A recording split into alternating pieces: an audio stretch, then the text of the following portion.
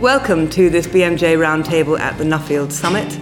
I'm joined by people who've been attending the summit, and our topic today is how we can, as doctors and clinicians, manage and hopefully minimise the demand on health services.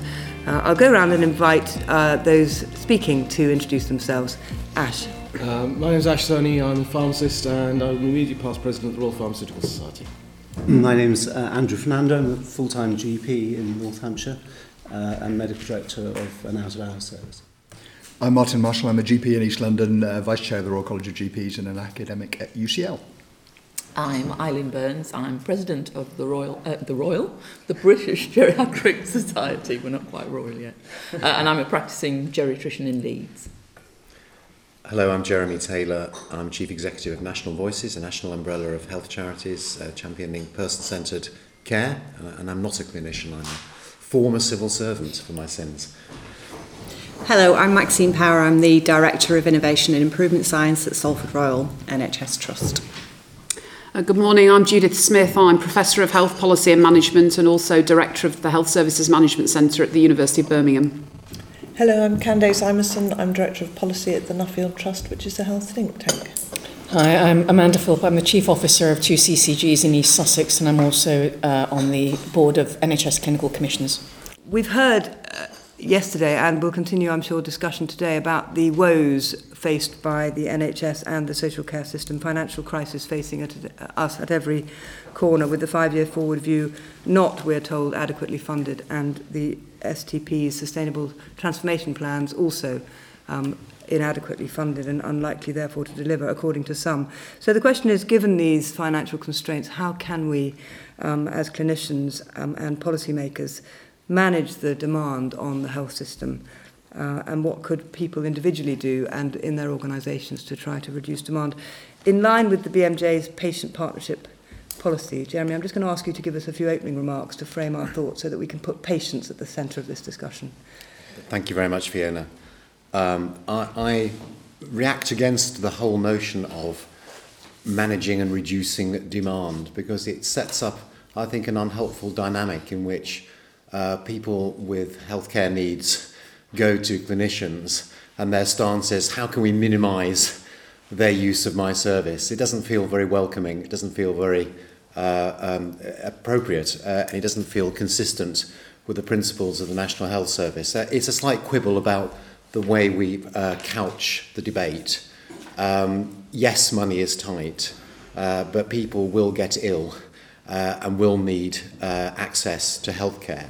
So I would rather reframe the discussion as how, when people have health needs, can they be responded to in the most appropriate and cost-effective way. And there is much that clinicians can do, and much that is evidence-based, which could be summed up as work in partnership with your patients and their families to find the best way forward, which may often not be clinical, and may not always be expensive and highly interventionist. And therein lies the opportunity for cost savings and for more appropriate responses. But I don't like a reduced demand and managed demand. It's people we're talking about. Thank you very much, Jeremy. Candace, you've just, with colleagues, written a report on, I suppose, demand management of a sort in terms of getting care. What would be the impact of getting more care out of hospital into the community and that appropriate setting for care? Can you tell us a bit about your conclusions? Well, it's quite interesting because when we began working on the report, we were going to frame it in terms of demand management and moved away from that precisely because of the reasons that Jeremy outlined. Essentially, the report looks at all the opportunities around shifting care into the community and finds that there are ways in which doctors can work with patients, particularly to help them manage their own conditions, better active support for rehab, and crucially actually to be a very active part in the whole patient journey. So not playing the game of handoff, which I think reduces or can stimulate waste and inappropriate referrals. So really supporting the collaboration across the system. Maxine, you mentioned also that the business about the problem of fragmentation and how that is affecting, if you like, people's ability to respond.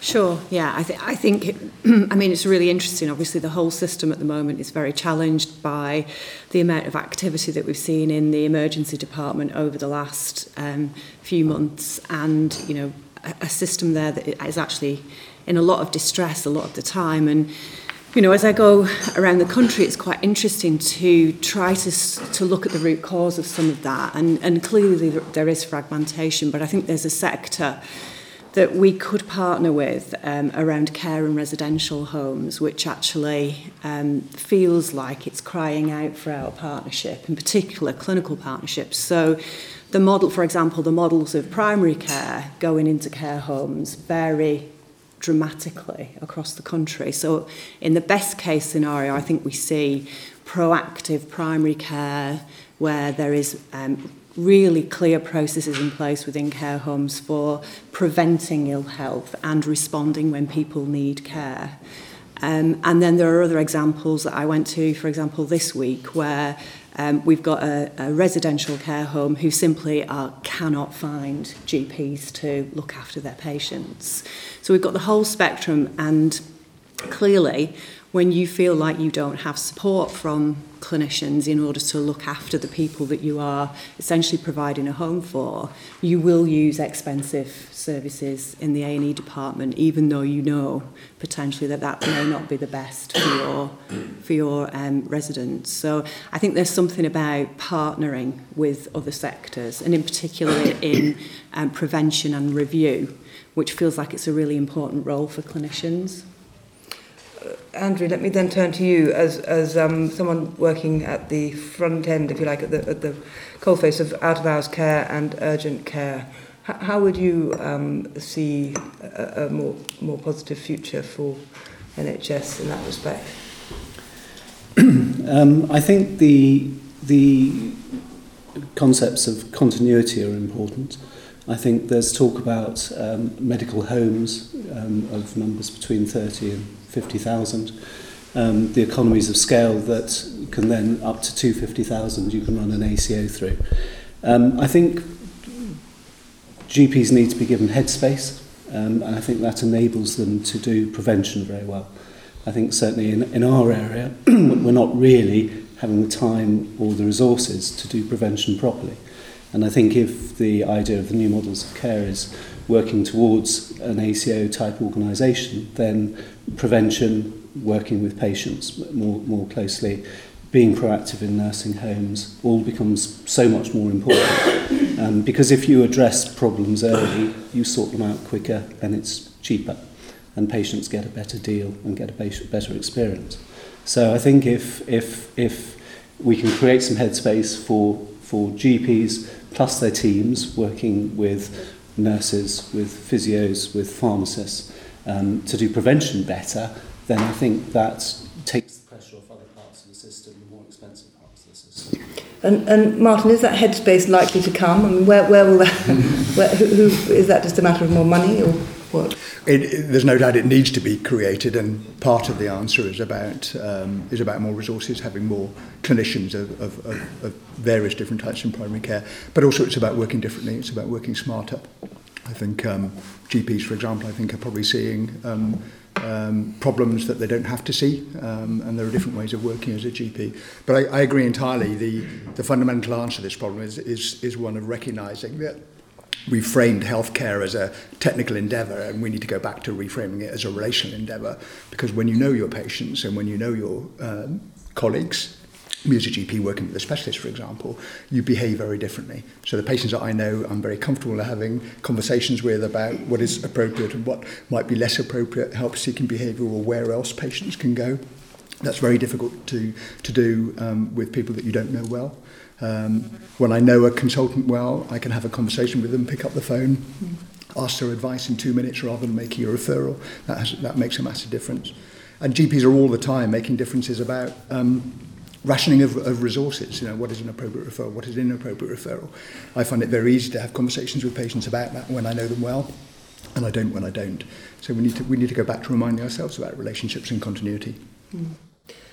Eileen, as a geriatrician, obviously the large proportion of patients now finding themselves in a position where they need more care in the older population. How do you see that unfolding? So I think, firstly, I just would like to agree with Jeremy completely that this is really about not saying to people, we're going to manage your demand away, but actually identifying with someone what is the thing that is really their need.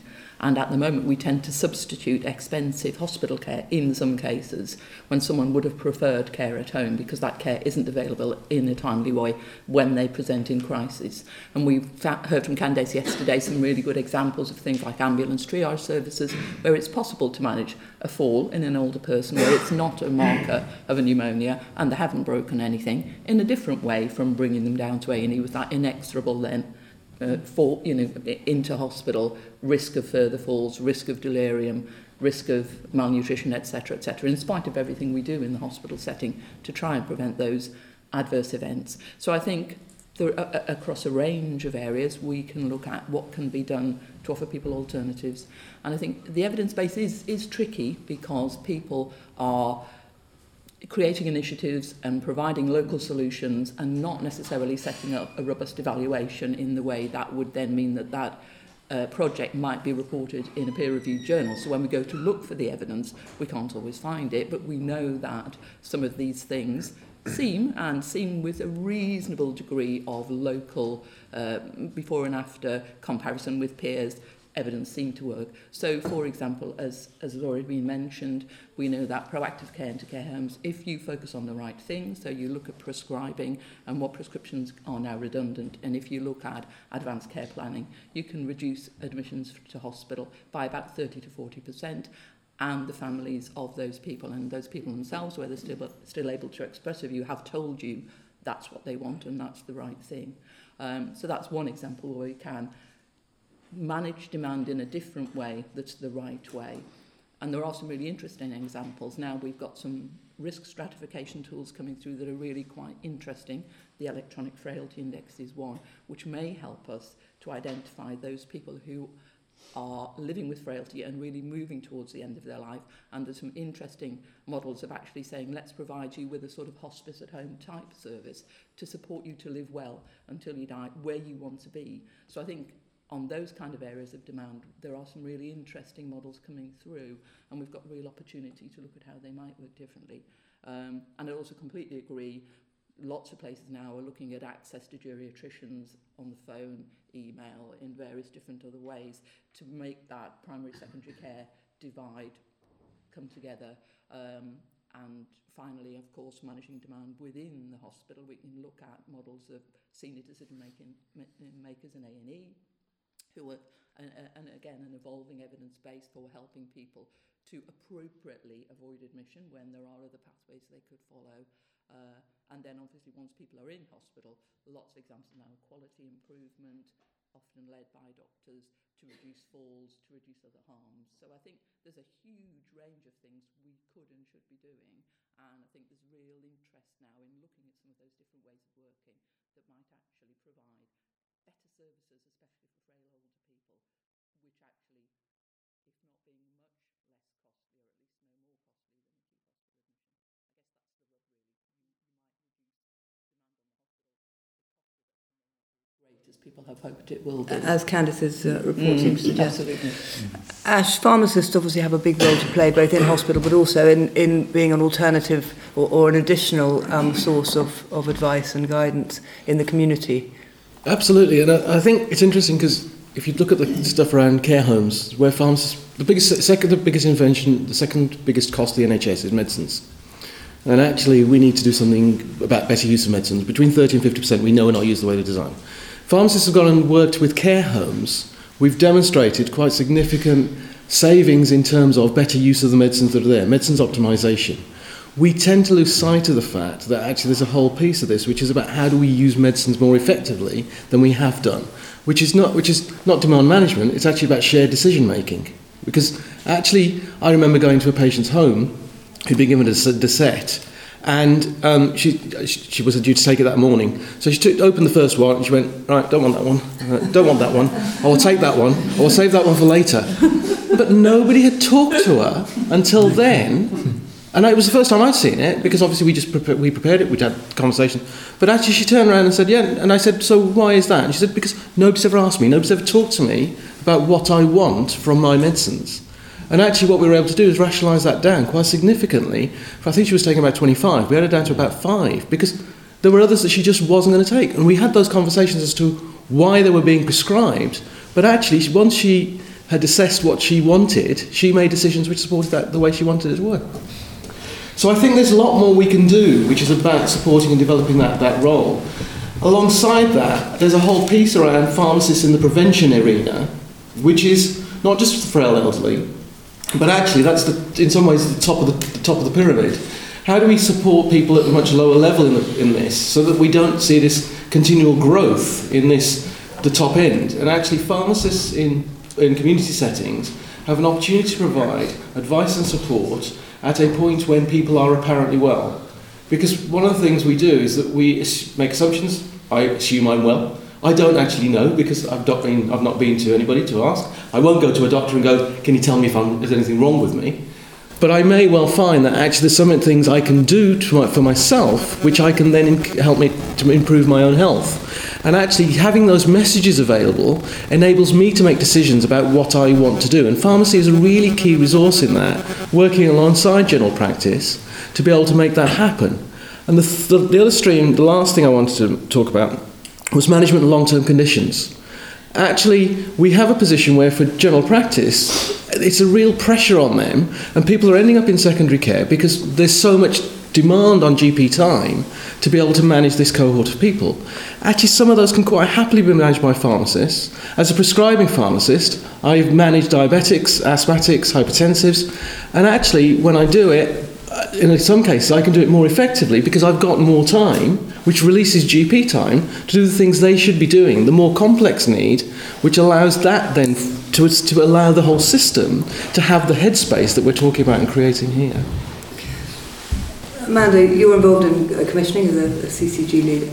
Where do commissioners, what role can commissioners bring to encouraging more appropriate places of care, if you like, and making sure that we're not overburdening different parts of the system in an inappropriate way? Yeah, I think there are two parts to this, and the role of GP as provider has already been articulated and is absolutely critical in terms of influencing the way in which primary care is organised and delivered, so the creation of federations and what have you, so that we've got better networks, better ability to collectively strengthen primary care. Certainly when we're talking about investing in primary care at the moment, there is what are we investing in given the difficulty of recruiting GPs and the nature of general practice.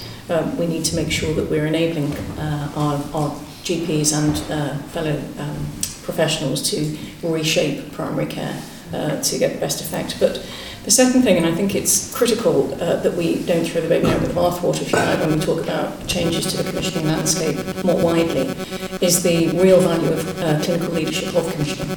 So we have certainly made much better decisions about where we put our investment or where we plan to put our investment, or decisions around service configuration in terms of safety, this point about meeting patient demand better rather than managing it, because of the clinical leadership that has shaped our commissioning decisions. The challenge, however, is that we have a raft of very good clinicians influencing all of that, a hinterland of clinicians who are really under the cosh, whose daily work is perhaps constraining the ability to think about working differently. So we need, as the organisation supporting those GPs particularly, to enable them the space to think differently, and then the support and the resource to do so. So the OD piece, I think, is important because so the organisational development is important because we also, I think, talk about particularly our GPs as individuals, and I think that we will get much better attraction to the jobs as well as job satisfaction and outcomes for patients and the population when we have a much stronger team ethos and a collective leadership piece. Our clinicians should be doing our place-based leadership across health and care alongside our population patients. Which leaves me, Judith, I know that you've been working at the University of Birmingham on how we change the training of young doctors to enable them to behave in the new way that we need them to behave. Tell us about that. Yes, because I mean, just picking up on what Amanda was just saying about GPs being involved in commissioning, I think it's important to recognise we've now had almost 25 years' experience of general practitioners being involved in the planning and commissioning of our health services. And over that same period, we've had doctors across hospital, mental health and other services involved as clinical directors and increasingly medical directors and even chief executives. So I think we've in research circles, we often talk about that as doctors and indeed other clinicians increasingly as resource stewards. So just set that as the context to why we've been doing this work at the University of Birmingham, thinking differently about education, because that begs the question then, shouldn't we be from the outset with young medical students, and again, we are thinking about it with our other clinical professionals as well, introducing them partly to basics about organisation and funding of health and social care, how the system works, but how you can, work in teams, how you can work with patients and users as partners and so forth, and do that right from the outset in undergraduate training, but also in postgraduate training, whether that's if you're studying to be a public health specialist, a general practitioner, a surgeon or whatever. So we've actually just in this academic year launched a new intercalated programme for medical students in health leadership and management. So for those medical students who choose to do an extra degree as part of their training. And we're finding huge enthusiasm from those students. But really interestingly, some of them saying, until I came onto this programme, I had no idea about how the internal workings of a hospital, or I didn't actually understand that health and social care were funded separately and in different ways. So that's actually now leading us at the university to explore how we can have that kind of understanding of leadership, management, basic health service organisation built more firmly into the wider undergraduate curriculum. So it feels exciting and important work. And interestingly, it's challenging us within the university to work more collaboratively across those of us who do management and organisation research, those who do clinical work, and where appropriate, sometimes our business school colleagues as well. So it's just to say that I think those of us in the education and research world can sometimes be a bit siloed in these ways. So we have to think differently, just as we've been talking about the way we need to think differently across patient groups, funders, primary care, secondary care, and so forth. Thank you. Opening this up now for a general discussion. I'm going to start with Jeremy. Fiona, it's been a very interesting discussion. I mean, a big thread of it has been describing what good looks like. And actually, all around the country, there's fantastic practice, people doing amazing stuff, and a growing evidence base about the things that actually work and make a difference. Some of the evidence is stronger than others, but there is a growing evidence base. We were involved as National Voices in a programme called Realising the Value, which did a lot to build an evidence base and tools for commissioners for making care more person-centred. My observation about what needs to happen next is there clearly does need to be a greater degree of priority given to what was well expressed in Chapter 2 of the NHS 5-year forward view. Do you remember that document? We talked about a new relationship with patients and communities. Not just because that's a nice thing to have, but because of the growing evidence base that to achieve the goals of NHS and social care reform, you actually need to work in partnership with people. That feels still at the stage of having lip service paid to it, but not enough energy behind it and not enough priority from the top and all the way down. Secondly, I think there is something about serious investment in and reform of primary care along the lines which are already happening, but it does feel like it's a huge struggle. The thing that really seems to be missing is, and I don't think there's an easy answer to this, we kind of know what good looks like, and we know that we're not there now and that we need to get there, but we lack change management expertise in the NHS. And people don't have the bandwidth to be able to properly engage in sensible, systematic change management. And everybody's kind of struggling and experimenting, not joining things up. And it seems like a complete mess. So a lot of the stuff going on, STPs, new care models, primary care home, there are lots of initiatives that fill one with hope. But the thing that's missing is how to join it up, how to make it systematic, and how to have consistent leadership from the top, informed also by a good understanding of engagement with patients and their representatives. So easy then. Yes, we'll get that done by lunchtime. Martin. So I think the issue of change management brings us back to Judith's point about how do we train our health professionals. And it seems to me we've had a very narrow view of what a medical degree allows you to do in the UK in comparison with other countries, particularly North America. So the traditional role of the doctor as a biomedical doctor is still important. There's lots of things that we can do to reduce long-term need by doing the medical stuff well. But the roles as system stewards and system managers and system leaders is fundamentally important and not well taught at the moment, so it's great that other stuff is happening. But then there's the third role, which I think we're only very slowly getting into, which is the wider determinants of health and the role of health professionals, doctors in particular, in addressing wider determinants. And where I work in East London, probably most of the problems that I see are under demand rather than over demand, and they're related to social issues, employment, education, housing, food, whatever. All things that I feel currently extremely trained to address, and yet I know that if I were trained differently, I could have a significant role in addressing. Thank you. Candice. So my point sort of follows on from that a bit, but I don't think we've spoken enough about, do we really understand demand? Because actually risk management, I think, has been seen as a bit of a one-size-fits-all. We stratify our population, we identify our high-risk top piece, but actually my understanding of the data is that top piece doesn't necessarily flow through and impact different bits of the system in an equal way. So the way that demand is hitting primary care is different to the demand in A&E, is different to the demand within the hospital. And all too often we sort of take this one-size-fits-all and sort of wait for demand to hit us and then sort of respond to it in the best way we can without going right back to the beginning and thinking, well, what is driving this in the first place? And therefore, what do I need to do to really meet it better? Thank you. Ash. Two things. I suppose the first is it's great what's happening with students of the future, the next generation, but they're not going to be the workforce that are currently there and are going to be there for the next few years. They are going to be the future, but we've got to get through the present to get to the future. And I think so there's an element of what we do with the current workforce and how we support them.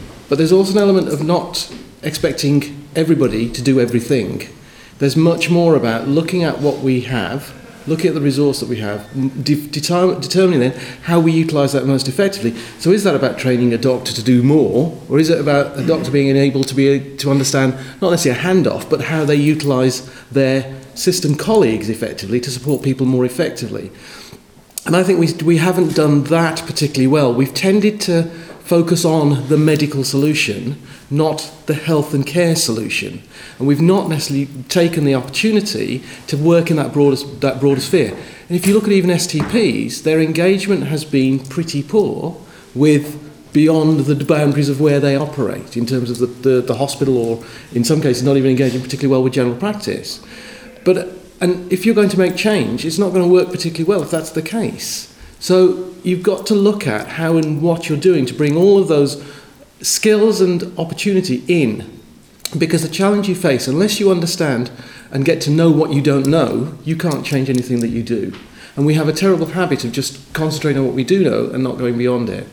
The other thing, one other thing I want to say is that we did some work in South London around primary care navigators, and there are various versions of these all over the country, again going back to different systems. But what was really clear about that was about supporting people not to go further into the medical model, but demedicalising and helping them to get to community and voluntary support, which can be much more effective in helping them to be able to be part of their local community and creating resilience within that environment, which will help to strengthen what we get as outcomes in terms of care.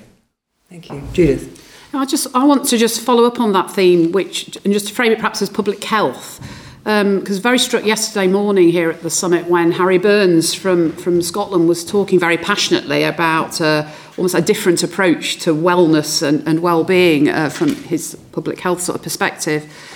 But I think when I look back over the 25 years we've had of commissioning in the NHS, and it's easy to have a counsel of despair about that there and say, oh, it's all sort of withering on the vine or whatever. But I think a really important thing to remember is I think we've had a pretty good experience of public health professionals and public health doctors as well in particular, working much more closely with general practitioners in that sort of commissioning and purchasing process, and helping us to think about the priorities and investments we're going to make.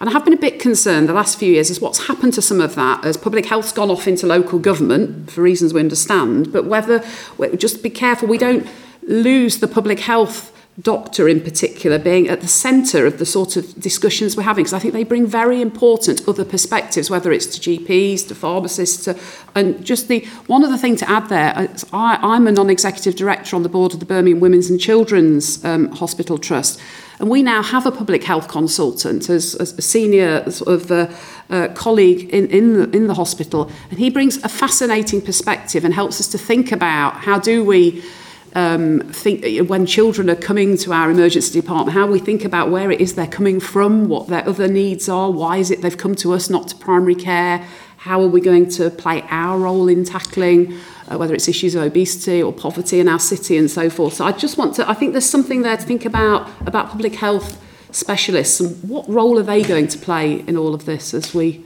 go forward. Thank you. Eileen. I just wanted to take us back to two things, really.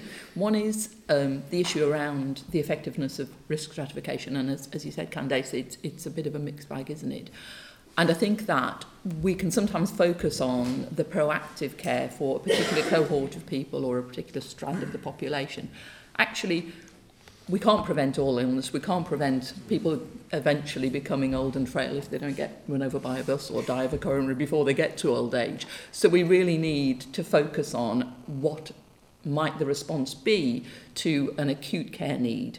And I think quite a lot of models of new care that people are looking at are very much focusing on that. What can we do proactively to help that person not to become unwell? And that's obviously to be applauded, and if we can achieve that, that's great. But I think we mustn't miss out the bit of urgent care that, as we've already discussed around the table quite extensively, can be provided in a different way from rushing down to A&E.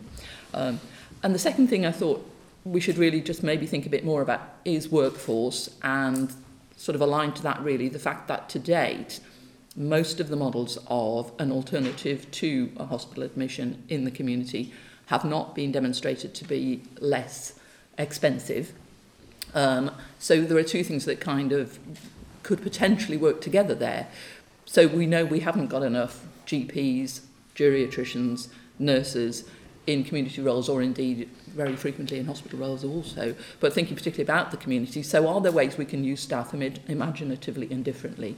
So we know, for example, that there are really good models of proactive care home management that are run by nurses who've had appropriate training and have got support from either a GP with a special interest or a geriatrician. So we know that it doesn't always have to be the GP who goes in to do that. We know that some of the models of providing support have used health coaches and lay workers to help support those people. So people who've had training but aren't necessarily healthcare professionals. So we need to just really, I think, be thinking imaginatively. Hopefully at some point we will see an increase in medical students coming through. We will see an increase in nursing students coming through. But at the moment, I think we need to think really imaginatively about who else can help us in this work and not always assume it has to be the GP or the nurse. Thank you. Maxine. Yeah, so it's a great conversation. I spend probably 90% of my week working with clinicians who are leading change. And across the board, I think one thing that comes out that perhaps hasn't been mentioned just yet is the way we use data and information.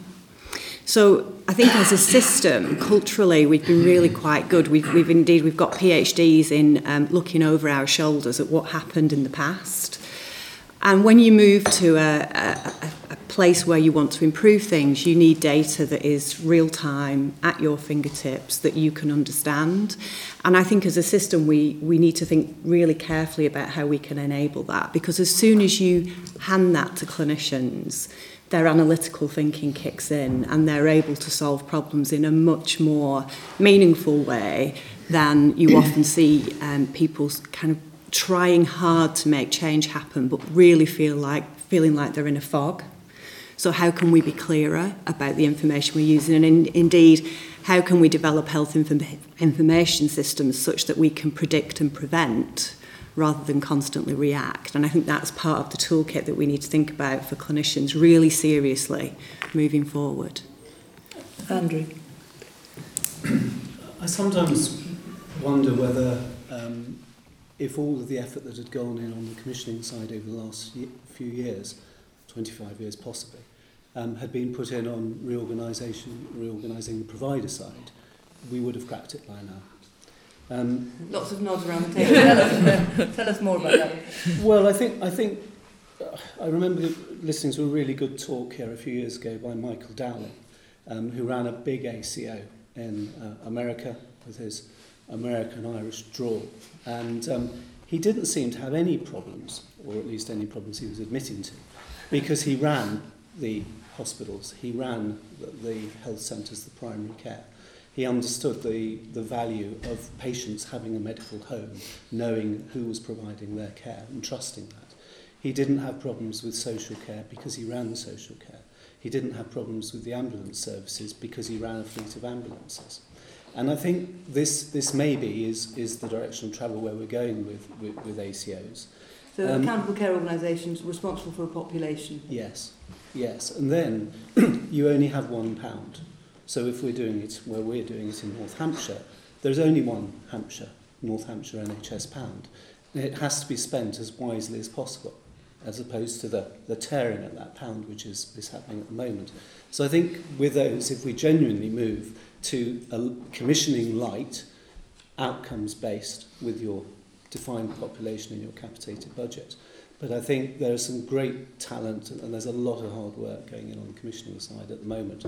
But I just wish that was going in on organising the provider side and breaking down some of these walls. I think we've talked about the role of Public Health England. I think public health doctors will become absolutely crucial in providing advice on how you best manage populations of 250,000 or, if that is the sort of minimum size of an ACO. But people who are running the smaller bricks of those units, the 30 to 50s and the 3,500s, they will want information. And actually, I think if the beauty of general practice, which we've talked about, is the continuity of care, the cradle to grave. Actually, you don't need massive numbers of risk stratification tools, because if you know your patients and you've got people who are visiting the elderly, generally nurses routinely, then you can anticipate problems much more and you deal with those more quickly. There will also always be a bit of a tension between the needs and wants of the individual versus the available resources for the organisation. And I think if you know your patients, as Martin said, then those difficult conversations are easier to have. Thank you. Amanda. It builds very neatly actually on what Andrew was just saying, but slightly from left field. I think one of the key roles that doctors can have in meeting patient demand better is in redesigning the financial flows, not only for organisations but also for personal remuneration, so that there is an alignment around meeting health needs and improving health outcomes more so than activity, more so than some of the small elements that we have in different small pockets of remuneration for GPs, for example. But if we had a common payment mechanism across care pathways and across places for different professions that aligned around improving health outcomes and managing demand appropriately, then I think that would make a big difference. I think that we need a far greater clinical influence on how those conversations about financial flows across health and care are happening at the moment. I would just like to mention the importance of which outcomes we choose to value and hold people accountable for. That's by default, the NHS holds people to account for the money, for a narrow range of access targets, and for essentially not being an outlier on mortality and a few other clinical indicators. Although we measure quite a lot of stuff about patient experience, people aren't held accountable for that in the same way. So we could do all the rewiring of the system and create ACOs everywhere, but if people still feel that they're focusing on the money and the targets, then some of the really important changes and improvements may not be given the drive and priority that we need. So I'd like to see a much more integrated health and care system that holds people to account for how well supported people feel, their quality of life, their confidence in managing their own condition, their sense of the coordination of the care. We measure lots of this stuff at the moment, but then the data just sits there and nobody does anything with it, which seems a terrible shame. So, and part of the purpose of the Realising the Value programme that I mentioned earlier was to talk about what matters to patients, what do patients and communities value, and how do you reflect that value in the way you organise services and hold people accountable for how well they're doing. Judith? Yes, and just one other perhaps slightly left field contribution is that something that's really struck me from working closely with some of the clinical researchers and scientists at the university is getting to understand more what's coming down the track for us in terms of personalised medicine and precision medicine, some quite different clinical innovations, which I think at some point, and I don't know what point that will be, but will potentially quite significantly change the interaction that each of us perhaps has with particularly a specialist clinician or perhaps eventually with a general practitioner. And we might have very different sort of approach to outpatient services, or the treatment that's right for me might not be right for you because just because of my genetic makeup it's not going to work with me and so forth. So I'm just putting that into the discussion that's going to also just cause us to think differently. It is really ultimately about resources that will be used or not used, but we'll be sometimes thinking in that very individual way, as well as importantly we've talked quite a bit about how we deal with populations. So I think it's just how we manage to sort of connect up what's happening in the kind of clinical research part of medicine, but with the day-to-day planning of the delivery of services, I think is also going to be really important. Yes, because just speaking, I worry about the fact that as shifting resource into that direction, when we've got so many basic problems just with social care, drug misuse, alcohol misuse, obesity, these incredibly huge challenges that we face, and you really seem to have an answer for. I don't mean to bring in a negative note, but it does seem like an enormous challenge that the health system currently faces, and the public health angle seems to me to be crucial. Comments on that? Ash? Just there's a whole element around personalised medicines and direction of travel and how that will impact and what the changes that will make. But again, just to pick up something that Jeremy said, and the almost public health bit of this, is that we have to remember people are individuals, and therefore how do we make things that work for them when we're delivering care?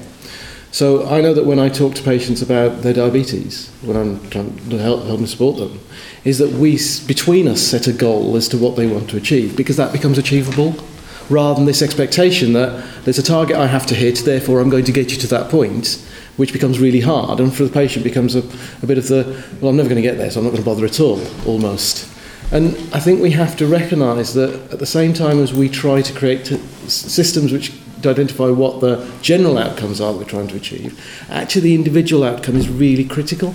And if we are better at that, what we'll tend to do is get people who will have more confidence in being able to manage and support themselves and feel more confident in their own capability to achieve the end goal. Because we're all of a nature that we will do what we can and where we think we can achieve. But if somebody says to us, try and achieve that target, it's not going to happen. It's a bit like the funding stuff at the moment, There's some really heroic targets being set, and actually are they achievable? And will people just go, well, not a hope in hell making that, so I'm not going to bother at all? And that's a real risk we carry across the system. Whereas if you give something which gives people a chance to be able to get close to it or be able to get to it, you think, actually, I'll do that and I will strive to achieve that point. I think we have to do more of that recognition in terms of working with patients, again, as part of that conversation, working with people to understand what their desire is, and therefore how do I help you to get to where you want to be rather than where I want you to be.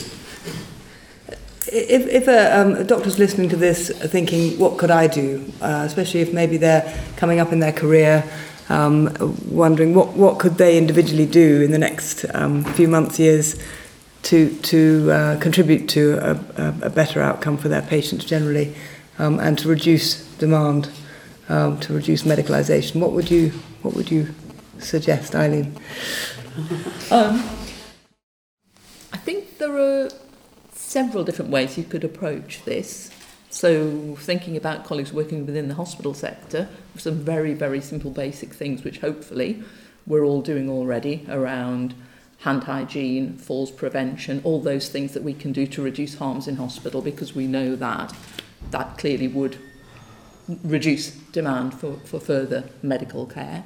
I think within the kind of primary care setting, I think we could certainly start trying to look at how we could use the technology we already have, because this isn't a particularly difficult one, to be saying if a patient's had more than 2 admissions, how can we think about how we might approach that patient differently, to look at what are the factors that are getting under the skin. And I know that was part of the 2% work, but I think many practices didn't have the headroom to actually do as much as they would like to have done with that work. So I think we shouldn't, as that particular aspect of the contract moves on, we shouldn't lose that focus. We need to think about how we could focus more effectively there. And as we've discussed quite a lot already this morning, that doesn't necessarily mean the GP, the doctor, is going to do all of this, but someone actually within the practice has the role of looking at what's driving that demand, and is it something that actually could be met in a better way that would meet more appropriately what that person's need really is. So I think those are things that we can do here and now without waiting for new models and great further changes. Thank you. Andrew? I think it's probably an understanding that we try and do the best we can for our individual patients. Because if we do that, then we are doing it for our population, if that population is then 3,500. And we do it for the larger scales up. Because if we do it from the basic building block and we offer great care, then actually the cost to the whole system become less. And also that really there is a joint responsibility about how we spend money. And the silos that still exist, however hard our efforts are to break them down, are not really working at the moment. But that when we are spending the pound, we are spending it as wisely as possible. Maxine? Yeah, I think for me it feels like we need a greater recognition of the complexity of the systems that we work in and the interconnected nature of them. And I think some of this, taking responsibility for a local population, whatever size that might be, will help with some of that. And I think we need to be much more comfortable with reaching out into areas which may not necessarily, classically now be within our boundaries. So we've talked about housing, we've talked about education, we've talked about leisure. There's a role for clinical leadership in supporting people to improve the social determinants of health. We should never forget the respect that comes with being a doctor and how that can be a very powerful lever in the system to effect change much more broadly than just your individual patient interaction. Thank you. Amanda? Being louder about the role in public health. Picking up on that voice about the power of a doctor's voice in improving public health and in making places work together across housing and education and social care and what have you, so that we're affecting communities, so that the focus is wider than the individual patient. It includes the individual patient, but it's wider. Candice? So I would really ask people to really understand the demand that is coming at them, and to realise that supporting improvement of meeting that demand is a really key part of their role. Judith?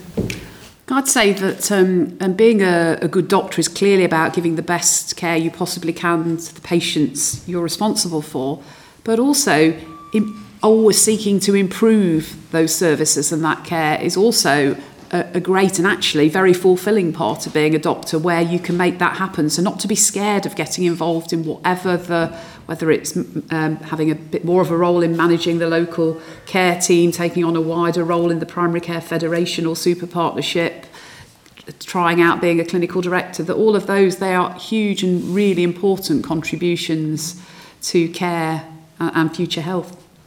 Ash?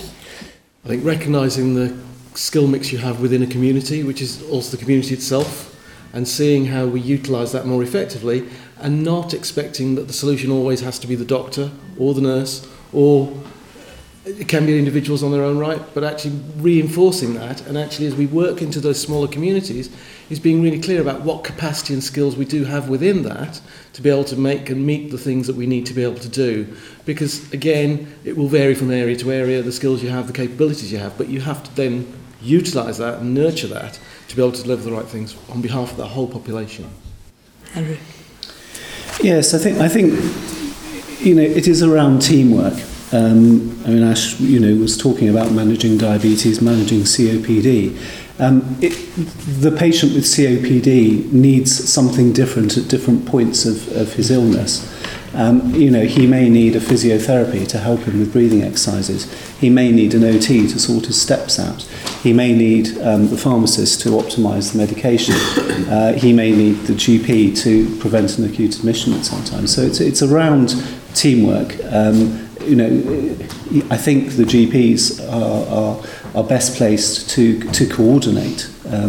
And also, whether I mentioned, it is genuinely about advocacy, being the advocate of the patient, keeping the independence to be able to do the right thing for the patient, which will mean some pushback on some of the targets and things.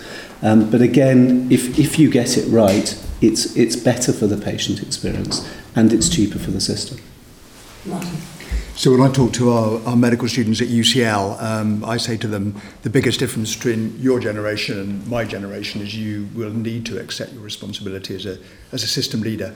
And when I look in their eyes, I can see a combination of fear and excitement when I say that. And the issue there is system leader at all levels. Within the individual consultations that you're having with patients, your responsibility to manage resources effectively, and more broadly at a commissioning and provider level within the wider system and outside the healthcare system.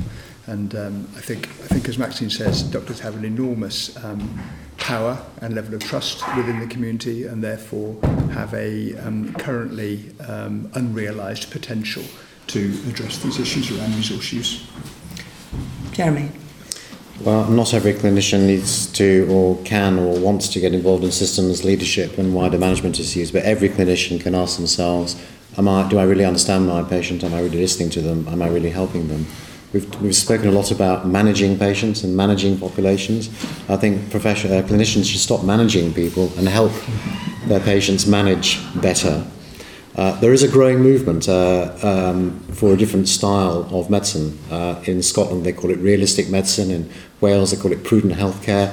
In England, we lack an overall banner, but there are various things going on, like choosing wisely, right care, shared decision-making. At heart, it's working in partnership with patients and their families and understanding the communities from which they come, and which clinicians are often a part themselves.